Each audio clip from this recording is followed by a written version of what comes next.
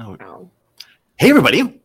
Hey, everybody. Welcome to the Green Room. We're going to be talking about amazing topics like Microsoft, Activision, and what's going on with Facebook Meta. And, of course, Sam Bankman-Fried. Just kidding. We are in Disrupt TV. We're in the Green Room. I'm here with my amazing co-host, Vala Afshar, our producer, Elle, and, of course, some wonderful guests. So going in reverse order, Linda, where are you coming in from? And, of course, what are you talking about today? I'm native Silicon Valley, native Californian, but today I'm calling in to talk to you all from Malta. And we'll be talking a little bit about the book that I have, that Harvard Press has just published called The Unicorn Within, How Companies Can Create Game-Changing Ventures at Startup Speed. Wow, congratulations. Can't wait to dig in there. Dr. Jonathan Reichenthal, where are we calling in from? And we see you've got some guests behind you there as well. I do. I'm glad. So happy to be back again. I am in Menlo Park. I'm actually in Menlo College right now in my classroom with my blockchain class. And today, I'm going to be talking about my new book, Data Governance, which I hope to explore with you and tell you all about. So I'm thrilled to be here. Thank you. Super excited. Welcome back to the show. And of course, Senator Phil Gramm, where are we calling in from today and dialing in? So I'm calling in from the Hill Country west of San Antonio, and I'm going to be talking about my new book. I'll mimic Jonathan, The Myth of American Inequality. Amazing. This is going to be an action-packed episode. Turning it back to you, Elle. Please just get us started. All right. 3, 2, 1.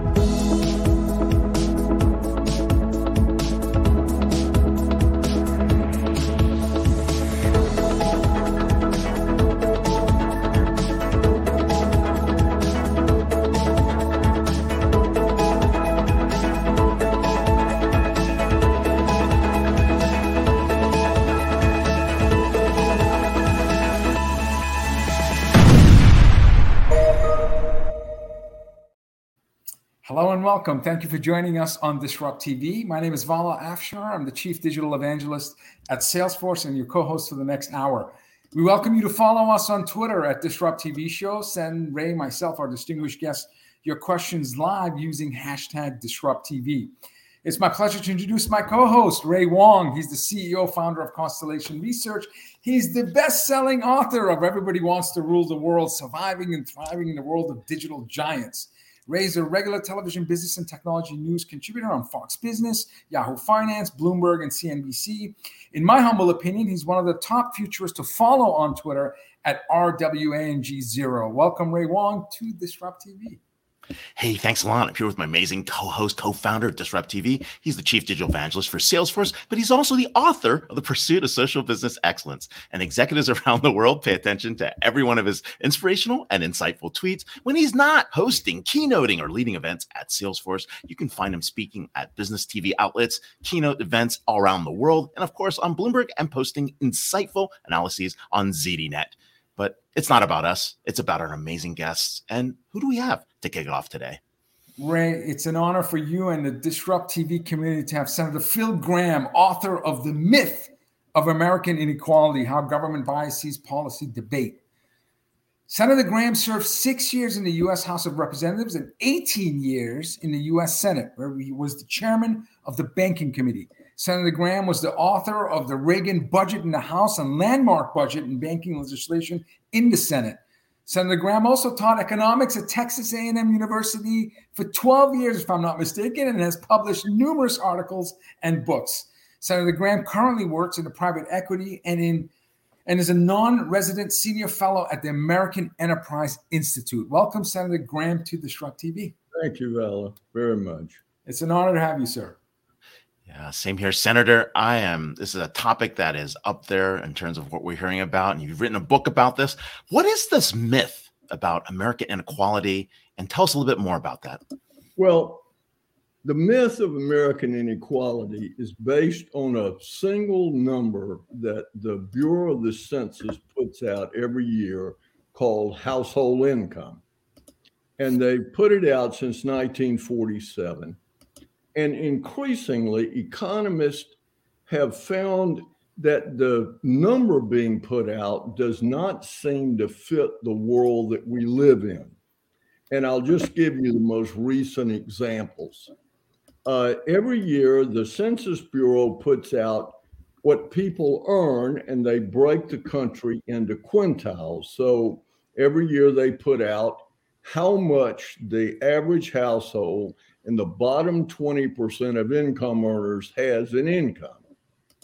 The Bureau of Labor Statistics every year puts out how much that same bottom 20% of income earners spends.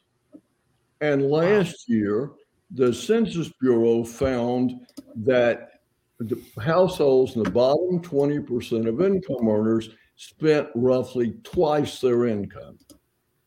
The second quintile spent 11% more than its income, and the top quintile spent only half of its income, even though there's no evidence that there were thrift rates anywhere in the economy that were 50%. You've got numerous other examples in public and private studies. So what we did in the book is we went back, and I'm working with a very distinguished economist, Bob Eklund, and with John Early, who was twice Assistant Commissioner of the Bureau of Labor Statistics under two presidents. So we went back to 1947, calculates this number. And in 1947, payments that were made in kind, most payments were made in cash or cash equivalents. So in 1947, they made the simplifying assumption that they were going to only measure cash income. But what happened over the years, especially since the war on poverty, is that more and more government benefits are paid for in kind. And the net result is that the Bureau of Labor Statistics, as hard as this is to believe, today counts only about 1/3 of all transfer payments as income to the people who receive the transfer payment, and does not take taxes into account as income loss for people who paid the taxes. So that the Census Bureau says, for example, that the ratio of income for the top 20% of income earners to the bottom 20% is 16.7 to 1. But we show that when you count all the transfer payments as income received and all the taxes paid as income lost, that the ratio is 4 to 1, not 16 to 1. Well, let me mention one other thing so people know what I'm talking about. The Census Bureau does not count food stamps as income. It doesn't count Medicaid as, and food stamps, you get a debit card, you go to the grocery store and buy groceries. In Medicaid, the government pays for your medical bills. In housing subsidies, the government pays your rent. There are over 100 federal, state, and local benefit programs that pay benefits where those benefits are not counted as income of people who receive it.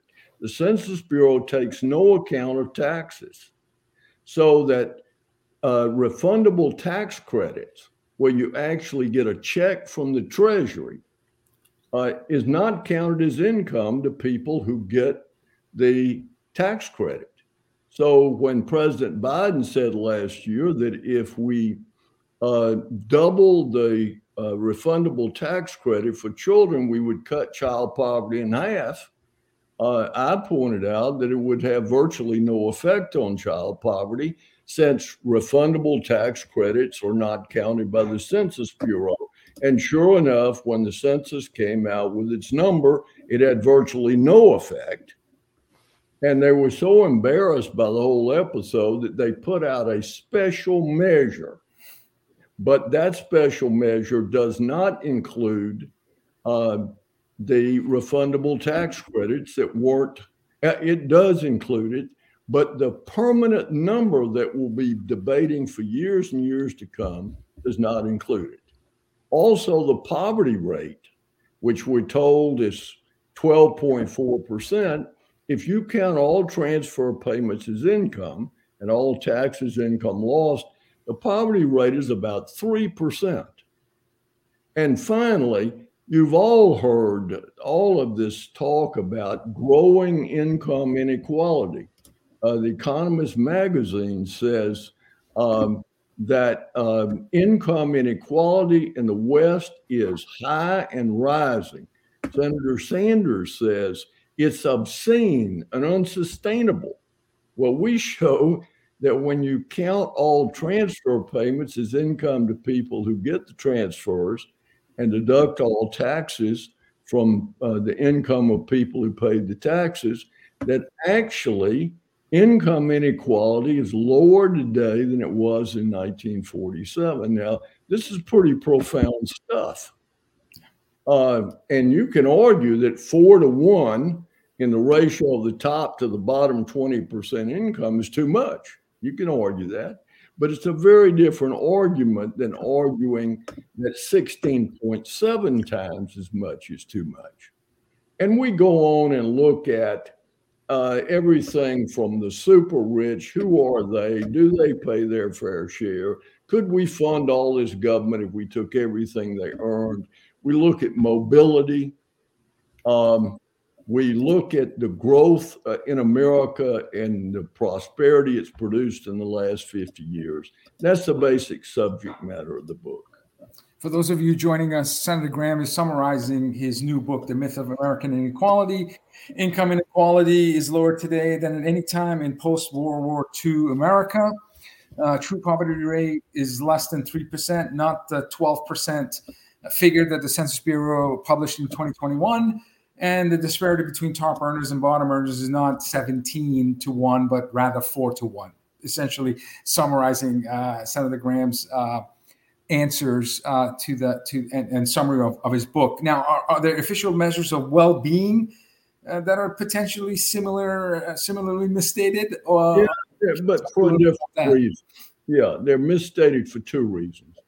One, we're not counting these 2/3 of transfer payments that the census doesn't count in income. And secondly, there are 5 price indices to adjust for inflation. If you're going to compare well-being, you've got to take into account inflation. And there are 5 different measures that are used for various things. Economists, statisticians, and the government agencies that calculate the price indices all agree that one index is more accurate than the others because it takes into account that when relative prices change, that consumer behavior changes.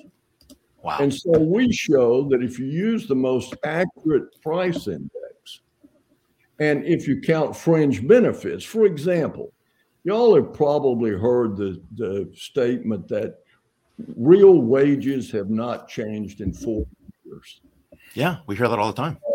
Well, that doesn't count the 25% of benefits that are paid out in fringe benefits, like what your employer pays into your retirement, what your employer pays into your health care. And 40 years ago, those benefits weren't provided. So you're missing that count. And also, it's based on the use of the least efficient, least accurate consumer price index. If you use the more accurate price index, real wages have risen dramatically. And so basically in the book, we're not arguing that the government provides too much money in assistance.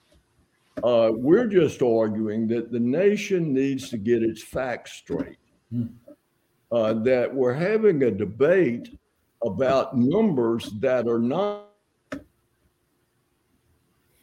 incorrect because statistics, but they're incorrect.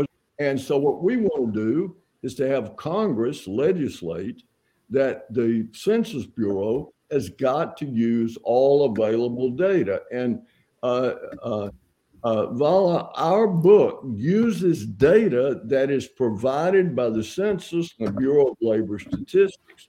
Since 1947, they have calculated all of these numbers, fringe benefits, for example, but they've just not counted them as income.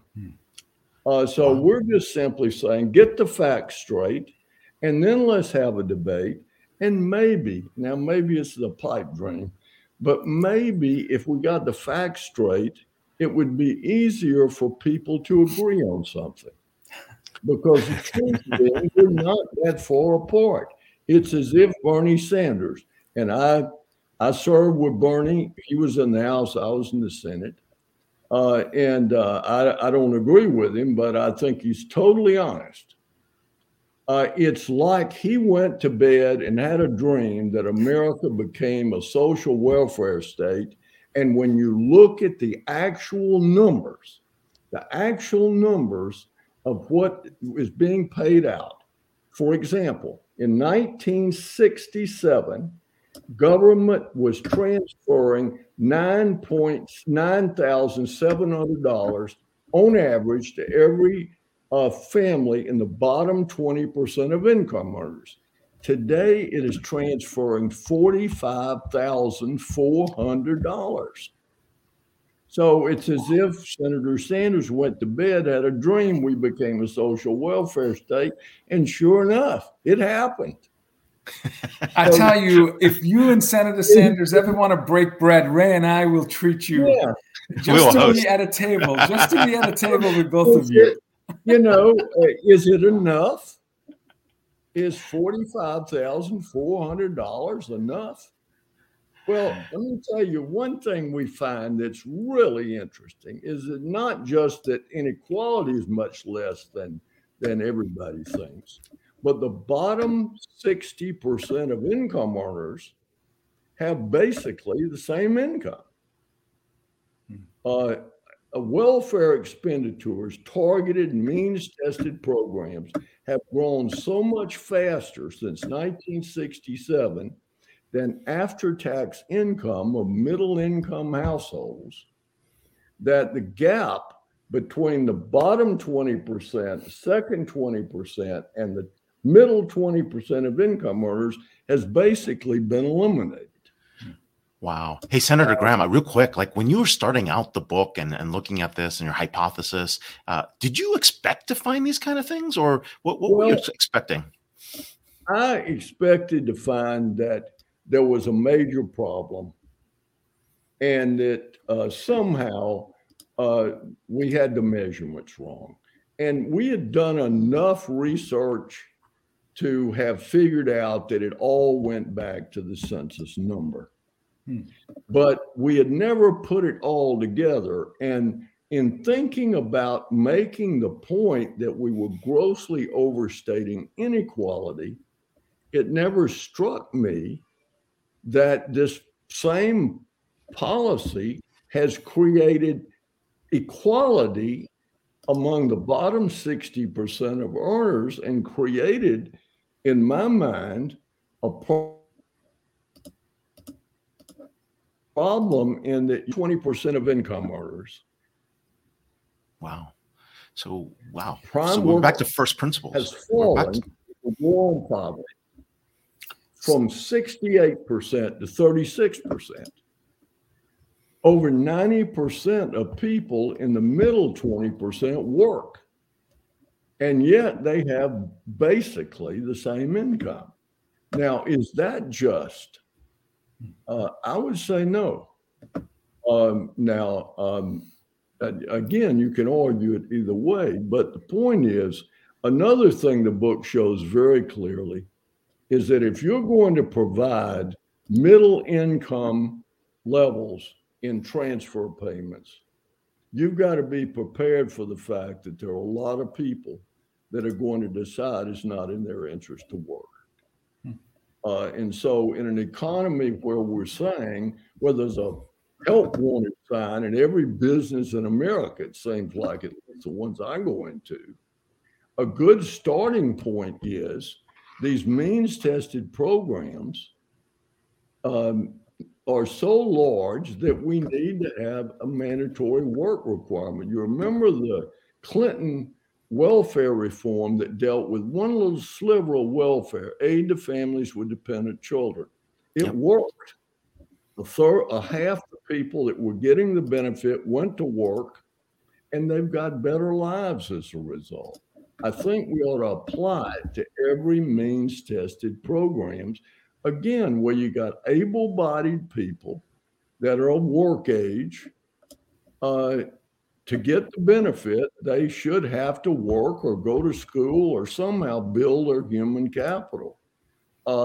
If we don't do this, this increase in transfer payments during the pandemic, which went to people that had incomes up to $150,000 a year, needless to say, it's not a shock that over 1 million of them that got the benefits never came back to work. And, you know, there are a few people like us that love what we're doing. And, you know, my wife's always saying, how much is enough? Why are you still working? And I lie and I tell people, actually, I work because I have a young wife and she wants money. She put me in a nursing home, a cheap nursing home. And I'm lying. The truth is I love working. I would die of boredom. But most people aren't like us. Most people work because there are things they want, they get from working. And if you give it to them, they're going to quit working. And that's what's happened. And the tragedy of it is that it can't be a good life sitting, watching television all day or playing computer games all day or whatever it is that somebody 25 years old is not working does. It just can't be. Good. You're listening to an old guy with old values, but the future for Ray and I is going to be a cheap nursing home. But I believe so. Maybe a little memory care. I'm not even sure about that. Senator Graham, thank you so much for your wisdom. Really, and congratulations on the book. Well, listen, thank you guys, and good luck to you. It's important to get. You know, the problem today with books is that getting people to read the book. Well, that's why you're here. We're also accustomed to picking up our iPhone and reading a little short text message. That sitting down and reading a book is something that people just don't do. And therefore, we don't get the sort of background, in-depth knowledge that you need to understand a lot of these issues. So we got highly educated people that don't know anything. Awesome. No, this is wonderful. Senator, we are so lucky to have you here. Hopefully this podcast and video will get people to read your book. We're here with Senator Phil Gramm, author of The Myth of American Inequality, How Government Biases Policy Debate. And thank you so much for uncovering this for us. Thank you, guys. You do a great job. Thank you, Senator. Thank you. A legend, served majority of his life, for the betterment of society.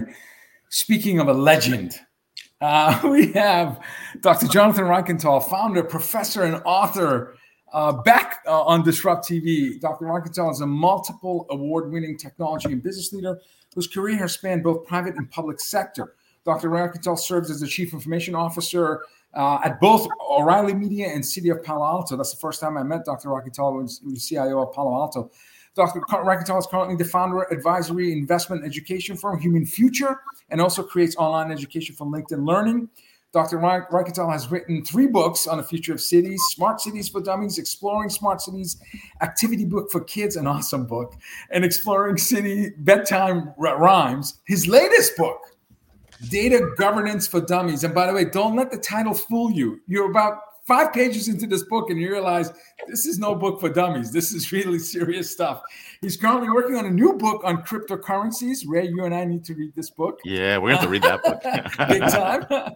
You can follow Dr. Reichental. Clearly, you can tell he was an early adopter on Twitter at Reichental, Reichen. Welcome back, Dr. Reichental, to Disrupt TV. Thank you very much. You guys are so kind. And it seems like this is now the tradition. I'm launching all my books on your show. Today, I'm literally launching online Data Governance for Dummies. So it's thrilling to be here. And I'm in Menlo College in Menlo Park in Northern California. I'm an educator, so I'm here at my class. This is my blockchain class, by the way, some of the students. It's Hello, wonderful class. to have you guys. Hello, everybody. This is just class. This is just an intimate setting with about, on average, 50,000 people who watch. So welcome to the community. Yes, this is very, very cool. You know, hey, we're really excited to have you here. And, you know, like we've had the proliferation of data everywhere, right? And data's coming. It's like the heart of digital business, digital transformation, you know, and there's not enough of it. There's too much of it. It's messy. It's not messy. It's chaos. So why'd you write the book on data governance? I think you just made the case, Ray. You really did. No, it's a really big deal. I like to write about things that are current.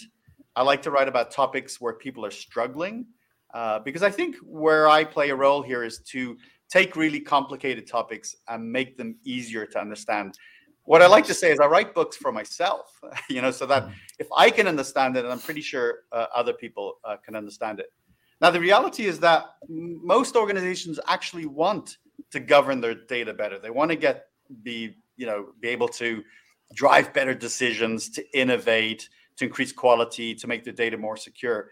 You know, but about 90% of organizations that try to do data governance actually fail on the first attempt. Yep. So my book is to say, hey, I've written something here to help you. This is a guidebook. This is written in clear English for everybody. And I want organizations to succeed. I want them to be able to use data and protect data and be successful. That's great. And you do that by setting the stage very early on. Maybe in chapter 1, you talk about data culture. And you say in a data culture, decisions don't rely on gut feelings, guesses, or the opinions of the highest paid persons in the room. And typically with me, you, and Ray, that would be us. Decisions are made on data and insights they can produce. So you talk about how difficult it is to actually establish data governance. So can you just, in plain English for our audience, what is data governance? Yeah, I think that's the right question to ask right now. I think people understand data management. I think they understand that every organization creates data, stores data, uses data, but we don't often ask enough, you know, who does it belong to? And do we have policies in place? How are we taking advantage of it? How are we optimizing that data? And how are we securing it? And I think really at the core of this topic is there's so much data representing all types of stakeholders and events in your business. You know, is it compliant?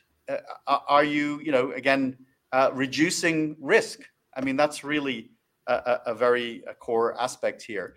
And look, what I like to say is some of that stuff is kind of boring, right? When you talk about what's, we call sometimes the sort of reactive data governance rather than or defensive, actually. Rather than, I'd like to focus on the offensive use of data. And what I mean by that is not to offend, but actually to use it for innovation, for driving business growth. Yeah. And so I split the book into both parts to talk about how do you protect data on the back end? How do you make sure it's working for you as a business? But also how do you use it to grow the business, to reach your customers, to innovate and develop new products and services. So data governance is all about making data work for you in the right way. And unfortunately, so many organizations are not doing that. And as a consequence, they are basically living every day with high degrees of risk. Yeah. For someone who, like myself, who hasn't thought enough about data governance as richly as you have, you see the book is very rich with diagrams. In this case, you talk about the 9 elements of data governance: data quality, data modeling and design, data privacy and security, data integration, data storage, data management in terms of master and reference, data architecture, metadata, and business intelligence. So again, it's no wonder it's difficult for organizations, even highly successful ones, to fail early on in terms of implementing data governance because there's so much to it. And this, by the way, includes 10 stakeholders that will potentially talk to you about, which you've highlighted, which again speaks to the complexity. But the distinction you made that this is not a project, it's a program, I thought was wonderful. This is a continuous journey.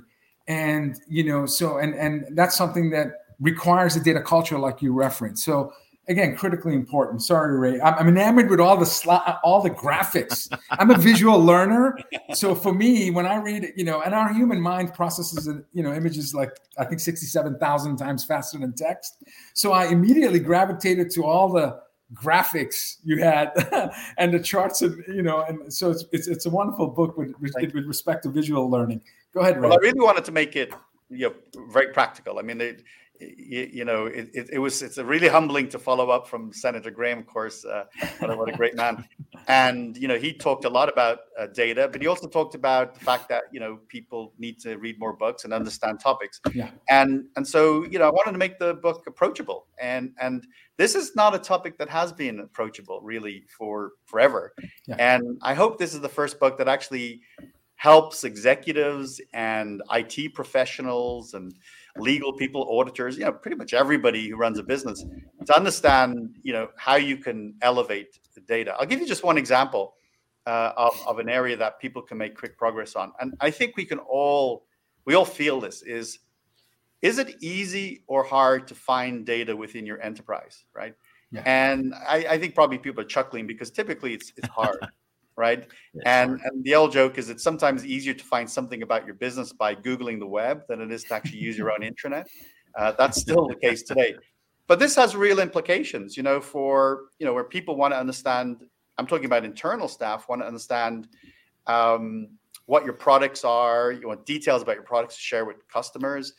The ability for example, people to build systems, to be able to integrate systems together and use data and mash it up so you can even have more valuable systems. They need to know where stuff is. And in data governance is a concept they call the data catalog, right? Which is, you can think of it as like a catalog for search, looking down and looking through lists and finding what you need and learning about it and understanding where it is and how to get access to it and who owns it. That's sort of almost like today for a lot of companies, they don't have that, and that needs to become a minimum, right? We need to start talking about the value of data catalogs. That's good. Can I give your students some unsolicited advice? Can I? Yes, please. Yeah, go for it. Well, I have write to improve your thinking, and if you can write well, that's a superpower every business needs. And you guys are in like a blockchain class. So please blog, podcast, TikTok, tweet, Instagram, your lessons learned about blockchain, and companies like my company will be looking to hire you as fast as possible. Anyway, that's my unsolicited advice. Go ahead, Ray. I think it's really important. It is really important to actually promote what the work that you do, or share folks, check it into GitLab, GitHub, whatever you're using. I think that's all very, very useful, or check it into the chain. But I think, hey, there's something related to data governance I think is important that we haven't really talked about. It is that, these are typically not formal programs. You have one person that's doing it, a chief architect, data is being collected all over the place. No one's looking at the upstream data that's being collected, the downstream implications that are happening there. How do you make it a program? Like what's required to make it a program? If data is the heart of all these new businesses and digital businesses, we're not investing enough, and we're not even putting programs in place. What do you have to do to get started? Yeah, that's a really good question. And one of the things I wanted to get to very early in the book is this data governance isn't just about big businesses. It's not about massive enterprises like Salesforce and others. Data governance applies to every business that has data, and that's every business. And so the starting point, like with a lot of things, is to determine, what's your vision? What are you trying to achieve? What are you trying to achieve? What are you trying to solve? Are you, for example, trying to reduce the risk of data in your business? For example, cybersecurity, or how you handle medical data or something more sensitive, right? You have to come up with that list of objectives. Sometimes it's about being able to find data. Sometimes it's about improving the quality of your data. I mean, think about the zettabytes of data that we're all capturing and storing, and that's going to double every 2-3 years now. I mean, it's like it's massive. You can have lots of data, but if the data is bad, it doesn't help you, and it actually can get you into some hot water if you're making some important decisions in your business. So I think having a vision, determining what your assets are, your data assets are today, you've got to do an inventory of that, understand the problem, where the gaps are, and then forming a small team. It doesn't have to be full-time people, particularly when it's a small company. When the business gets bigger and bigger, you get to sort of the Fortune 1000 size, or even Fortune 5000. You're probably going to have some full-time staff. By the way, just so you know why this just to give you some more credence why this is so important, this topic, is when I went out and Googled, on Indeed or one of the job sites, jobs with data governance in the title, it came back with thousands and thousands of openings. So we know that companies are hiring for this position for data governance and data governance related. And I speak about in the book all those different roles. So I think those are some of the easy first steps to do. Yeah, mash up stakeholders for data governance, Ray, especially Fortune 1000, 5000, data owner, data steward, data custodian, data user, data governance manager, chief data officer, chief information officer. The CEO should be involved. Data governance council, DGC, and data governance program office, DGPO, all referenced in Dr. Reichenthal's book. Again, this is not a book for dummies. Don't let the title fool you. Some best practices for data governance. You end your book listing 10 considered practices, best practices.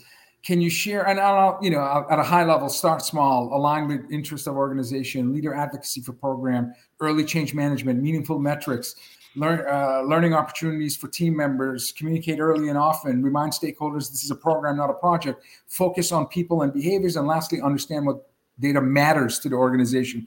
Can you take 2 or 3 of these that are like really important practices that you absolutely must consider? Yeah, when I researched this topic over the last 12 months, the area where a lot of data governance programs fail is misalignment between the objectives of the business and the program itself. That's got to be in lockstep, and really pay attention to that.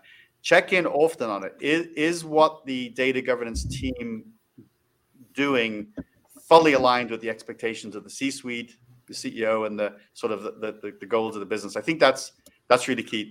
The second thing is about you don't have to build the program and run it on day one. You should start small. Start really small. Yeah. Test things. See where you have strength, where you're adding value. Demonstrate that value through metrics, right? Show leadership in your colleagues where this is actually changing the game. So start small and continue. And I think related to that, and Ray said it really well at the beginning. I think it was could be one of you. I think it was Ray said it's not a project, right? And maybe you said it as well. Excuse me. It's really it's a program, and so you're not designing something where you build it, deploy it, and you're done. This is an ongoing operational part of your business. And then I think in order to again make it more attractive for more organizations, is you don't need to spend a lot of money on this. This is not another big expensive overhead, certainly not from when it comes to things like tools. You're going to have some people involved, but at the end of the day, when data governance is working really well, people are using the tools, their behaviors reflect sort of the data culture that you're looking for, the ability to make good decisions on data, the ability to find data, which is at the core of this, making decisions, for example, that don't expose the organization to undue risk. Right, sending data outside the business when you shouldn't, or storing certain data sets in a repository when you shouldn't. So I think those are some of the easy entry points to have success here. No, I mean, it's really important, right? Get the right data to the right person, in the right format, at the right time, in the right security model, and more importantly, with the right level of context. I mean, those are things people are trying to ask every day, like business leaders. If they can just even deliver that, they'd be lucky, right? And it's not because of the tech; it's because the governance policies may not have been there. You can build the tech, right? But if you get the governance policies incorrect, you're going to be paying a price for quite a long time, and that's what made this book very, very stunning to me.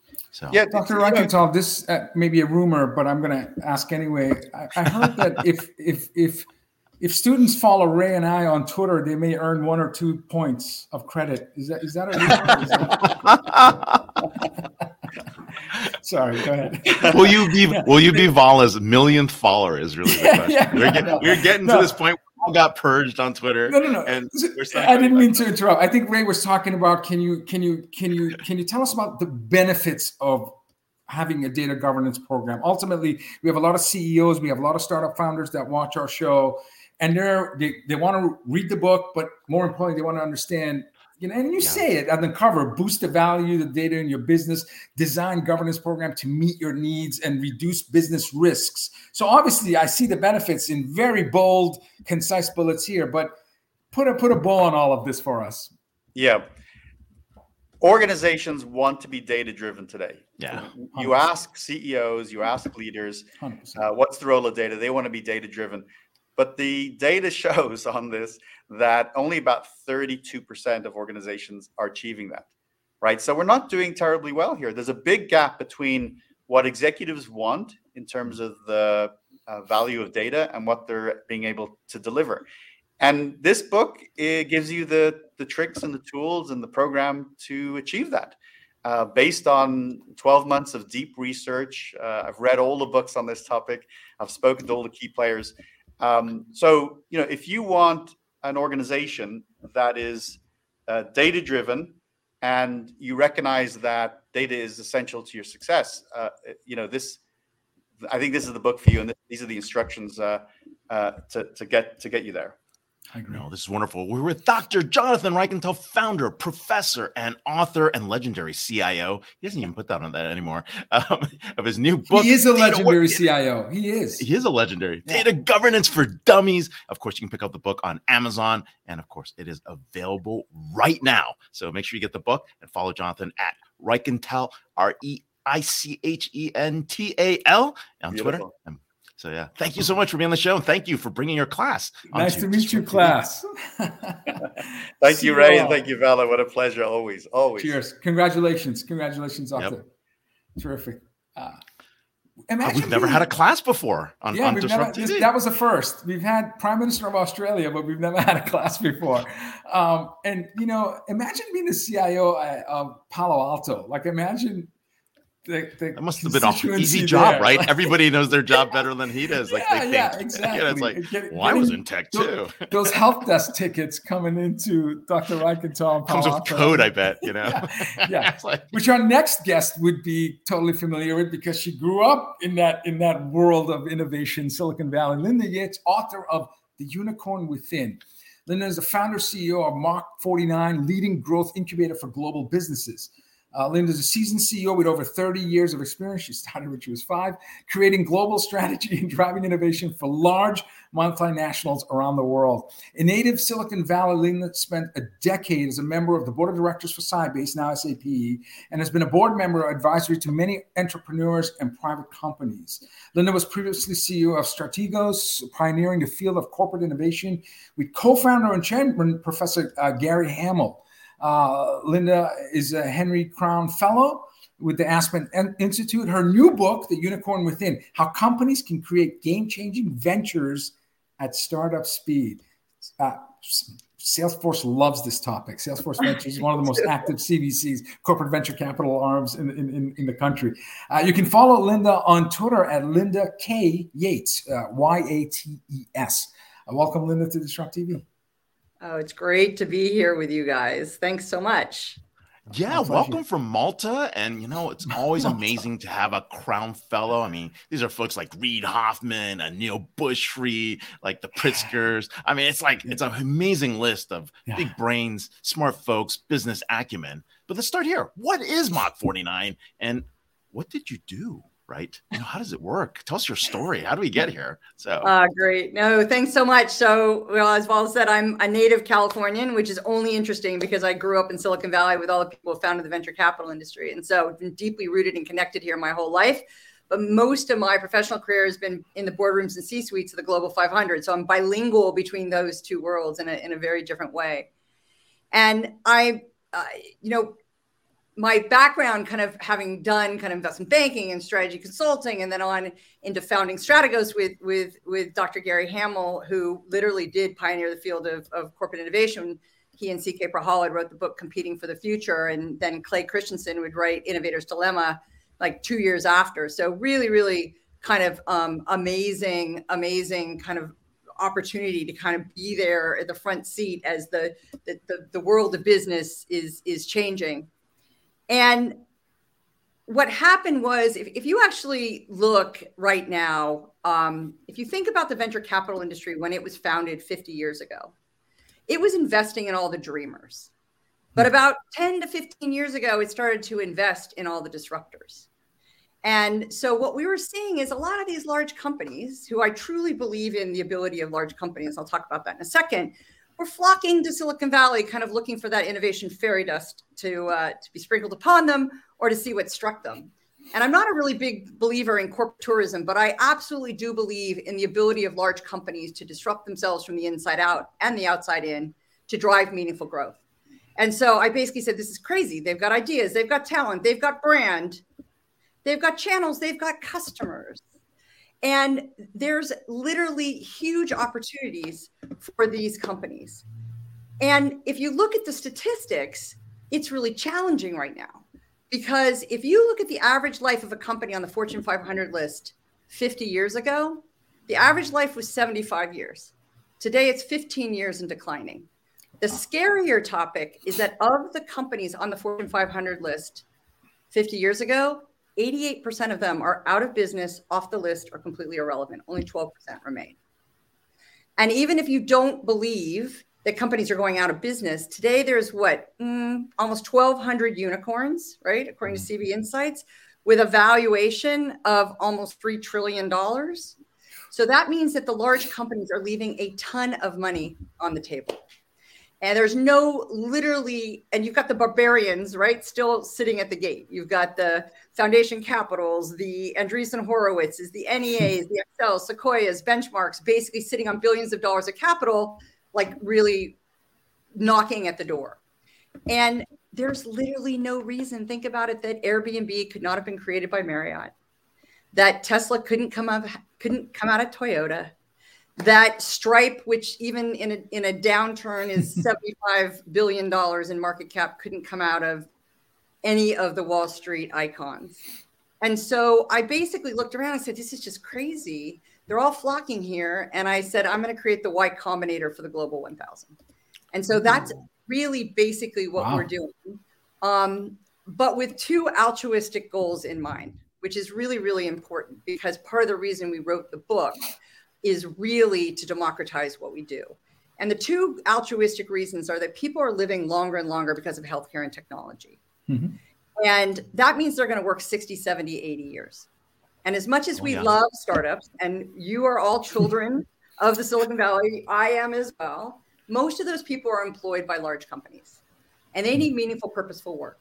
So they need to most large companies should look more like Berkshire Hathaway as a portfolio of companies so that you can be closer to the customer, more entrepreneurial opportunities, more creative, more agile, able to kill things faster. Then they do these big monolithic kind of stones, if you will, the dinosaurs that people like to call the large companies. The second altruistic reason is because I truly believe that the large, hairy problems that are facing the world, from climate change to disease, to poverty, to racism, to water, to education, need our large companies leaning in, able to disrupt, to experiment, to innovate, to solve these challenges. Because unfortunately, our governments As you heard from Senator Graham, whatever side of the fence you're on can be relatively transactional, and dysfunctional in some cases. And as much as we love NGOs, they have a hard time solving problems at global scale. But our large companies can. And so we basically banded together as Mach 49 to, in essence, focus 100% on execution, helping large companies do venture building, disrupting inside out, or venture investing, corporate kind of targeted M&A, strategic partnering, disrupting outside in, and build their growth engines to really become, solve these big problems, move from becoming value stocks to growth stocks, creating opportunity for their people, their communities, their companies, their shareholders, and hopefully with some of the work that we've been doing, which is really cool, the world.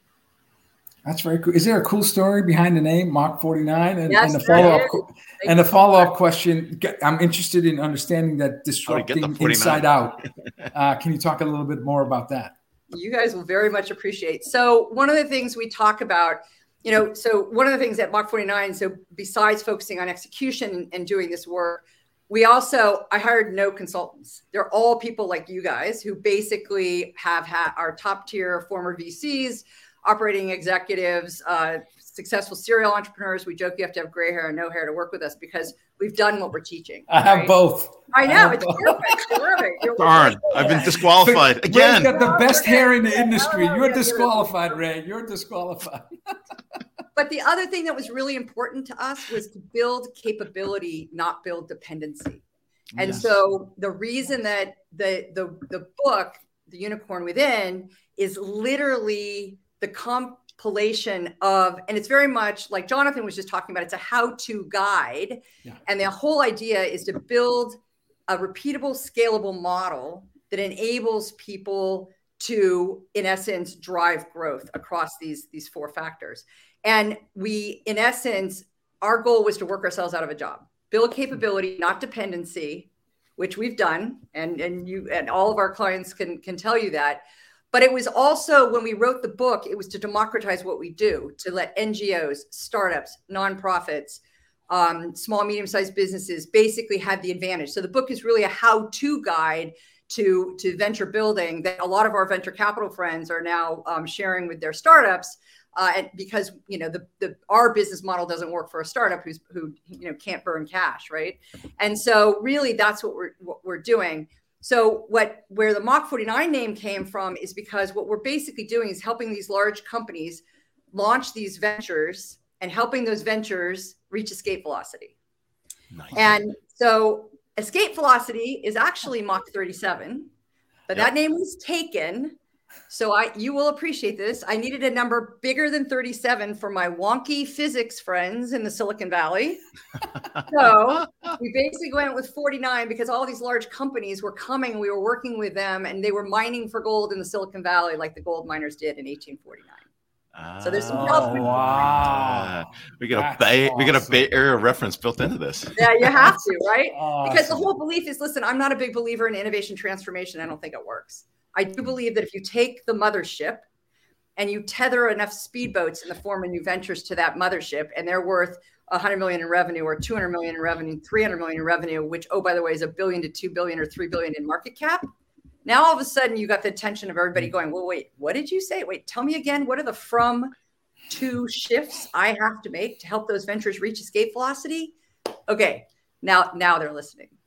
Linda, I think this is really important because a lot of large companies believe they can't do it, right? Yep. And what's even worse, right? I mean, look at your numbers in terms of the percentage of the Fortune 500 that are around. We were looking at this number that was even worse. Is something like 40% of the Global 2000 are owned by the same 50 pools of capital. Right. And because of that, they're on a portfolio model. And they're like, if you're not growing and you're not a star and generating cash, then you know what? We're going to take it back. Mergers, acquisitions, share buybacks, and we're going to take that cash and give it to someone else to disrupt you because we want to de-risk our portfolio, right? And you're basically putting the counter argument saying, you know what? No. We have all these assets that have not been deployed. We just got to bring them to the same point. And that's what you're talking about when you ask this question about, like what's venture building and venture investing. So let's go to venture building first about disrupting the inside out, and then hopefully get to venture investing on the other end. Right. And Ray, actually, what you just said is extraordinarily insightful in a way that maybe you don't even recognize, because what's super important about what you just said is, and I'm actually we're doing another piece of research called Valuing the Unicorn Within, because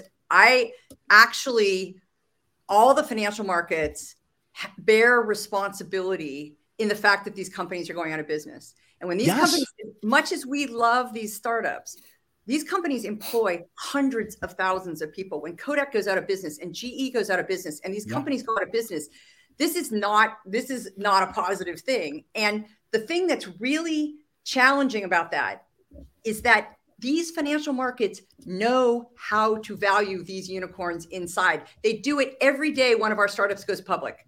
They get a hall pass. They use two metrics: customer acquisition and revenue growth. And guess what? Those are the same metrics they could be applying to the ventures. Wait, there's a rule of 40 for like existing companies?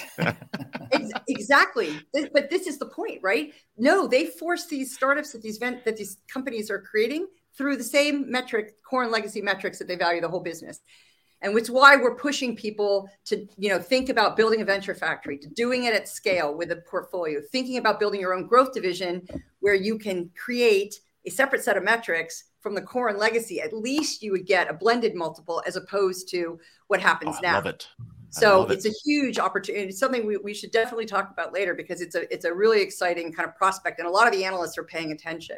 So on venture building, it's really about, hey, how do we, in essence, build a pipeline and portfolio of growth, build your growth engine, if you will, across that spectrum of new venture creation, from ideate to incubate to accelerate to scale, right? And so we really say, listen, when you're thinking about that, right, garbage in, garbage out, you got to think about where your ideas are coming from. Sometimes we'll teach people to do a portfolio review, right? Put your CEO hats on, or your go-to-market hats on, or your CFO hats on, your VC hats on, and go through and basically prioritize those ideas. Sometimes we'll do a venture competition. We'll figure out where those internal entrepreneurs are. Sometimes you'll do a domain exploration. You'll say, guess what? Hey, you know what? We had a client who said, look, we want to incubate water, food, and road safety. Well, guess what? You can't incubate those things, but you can incubate a zero water home project, right? Or yes. So you've got to so IDA is really important. Once you have an incubatable idea, you got to move to, then you can move to incubate. Looks very similar to what you guys are familiar with in Silicon Valley and we all grew up with. But we basically go through kind of understanding customer pain is the number one thing. No one in the world knew they wanted a microwave oven, a DVR, or a minivan, right?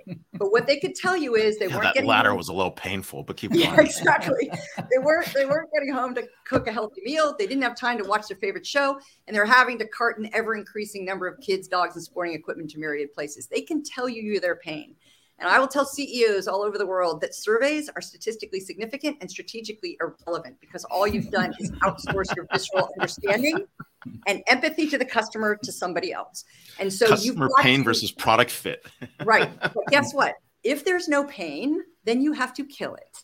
If there is pain, then you get to move to product, right? So we teach people you got to kill things as well. Then you can go to product. Great. We know what the pain is. Now, is there something? Can we build? And if we can't build, can we buy, partner, invest? And this is where the venture investing and venture building are basically the yin and the yang of each other, as you will know in Salesforce, because you guys have both these things going on. So basically, you go to the product, but guess what? If the only thing to solve that pain is time travel, we don't have time travel.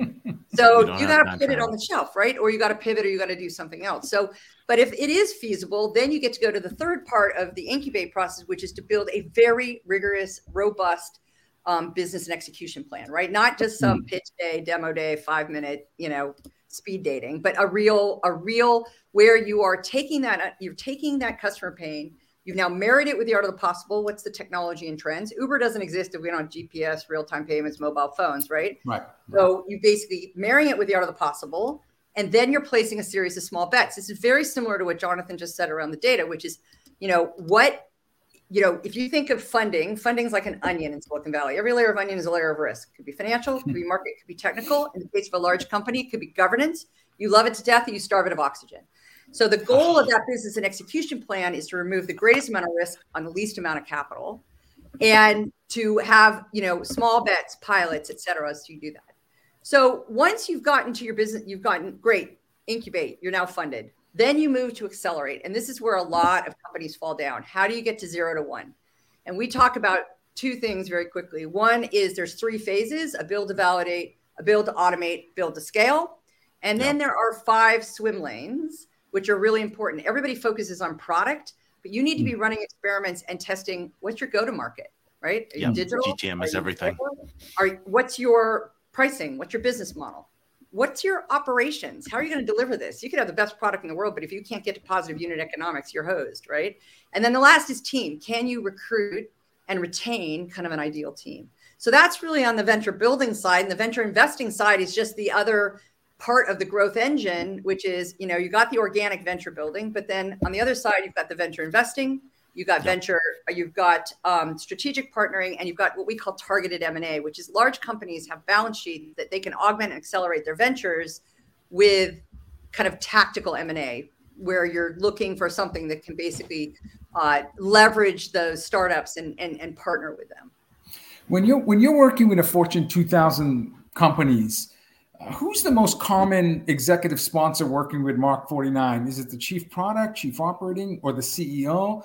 And how often do you have to bring the board into the conversation? Because you're making big bets. This isn't adding new software and enhancing a legacy process. This is going into blue ocean territory, perhaps for many. And so I suspect you need to have some senior folks with major responsibilities working with Mark 49 to make these decisions. Yeah, typically if we're working with the global 1000, yes, you're working with CEO, you're working with C-suite. It could really cut across. We're doing stuff, when we're building venture factories, it could be chief innovation, chief digital officer, there's a whole bunch of different chief revenue officer if they're focused on growth.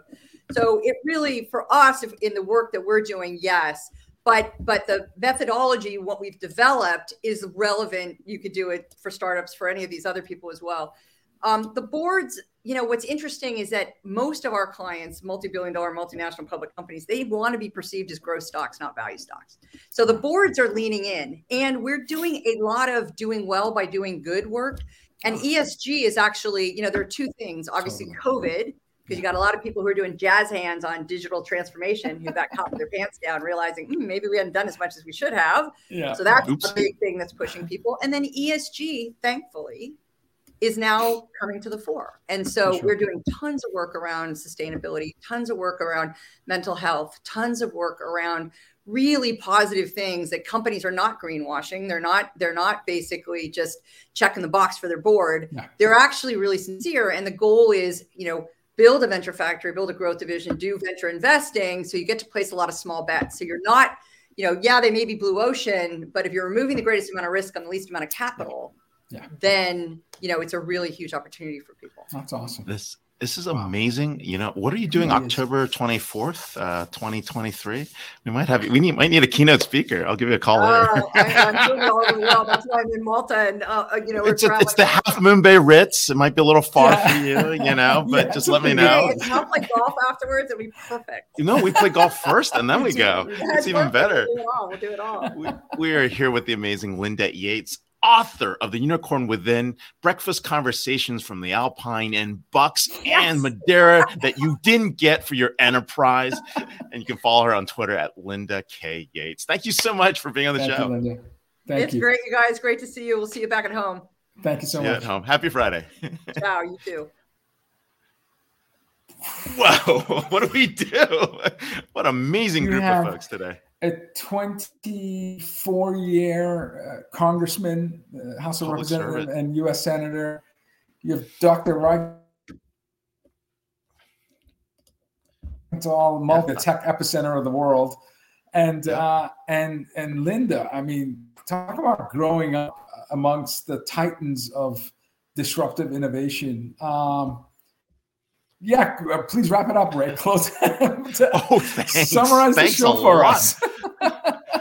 Okay, so So you have to look at it this way. We have been living in a world where we believe that the data we've been provided by our government entities is accurate. And what we're learning more and more is that, data has been used to bias our decisions. And when we don't take account, and this is really true, right? If you're paying taxes and the transfer payments show up to folks that are getting them, that's a great thing, right? We've been able to minimize what's been going on inequality, yet we've been living in this myth saying that, hey, there's inequality, when actually we've actually been providing opportunities for folks and not even telling people that. And people are saying, oh my God, I've been jaded, I've been mistreated, when actually they've been given a lot of things that they might not have gotten somewhere else. So a 17-to-1 ratio from the top earners to the poorest earners, it's gone down to 4-to-1 when we actually add the numbers. That's really important. And that changes strategy. And that's a first principle that's really important when you're thinking about public policy, right? And then, that takes us straight into data governance, right? Like, who the heck came up with this and didn't even manage to think about the implications of downstream data and why aren't we using those data sources? But that's not just public sector. That's everywhere. That's everywhere. When we get the wrong data and we make bad decisions in corporate environments, shareholders will punish us. VCs and investors will take us out and to let us hang dry, because it's like, you got the data wrong. You got your customer acquisition wrong. You got your numbers wrong. You don't even know that, hey, you're co-mingling your funds in somewhere in the Bahamas. But yes, that's all part of that. And of course, data governance is super important, along with the security and privacy aspects for consumers. But the one thing that was interesting here was the fact that when we look at that data and we put that into use, existing companies have so many benefits. And that's what Linda was telling us with the book Unicorn Within. They're not valuing those investments, and they're not acting like they're in charge or leading. And they could actually take some lessons learned from what startups are doing and how they not only package and market what they're doing to the street, but how they're inspiring workers so that they can be successful. And so, amazing, powerful episode, Vala. We're witnessing history in front of us. I don't even know how we get to be this lucky of a job, but it's amazing. And we're very thankful for amazing community and people that are here. Well, speaking of amazing, next week will be our last episode of this calendar year. Don't worry, we'll be back. It's just the last episode of calendar year. It will be episode 304. And we have Dr. Anand Deshpande, founder, chairman, managing director of Persistent Systems. We have Satyen Sangani, CEO of Alatian. And we have Shanna Hawking, leadership consultant, philanthropic advisor, and author of One Bold Move a Day. Wow. What a Fridays, lineup. That's Disrupt TV. That's our One Bold Move on Fridays. We've done for 304 times over 6 years. If it's Friday, it's Disrupt TV. We welcome you to join us for the last episode of 2022 and bring with you ideas about who we should have on the show for 2023. Ray and I and our producer, Al and Hannah, we're trying to step up our game year after year. And certainly year one, we didn't have senators and best-selling authors on the show. And now we do. So hopefully next year we'll bring you incredible guests. And we want to be able to do that with your guidance. So join us next Friday. Ray, it was great spending time with you. If it's Friday, it's Disrupt TV. We'll see you next week. Thanks, everybody.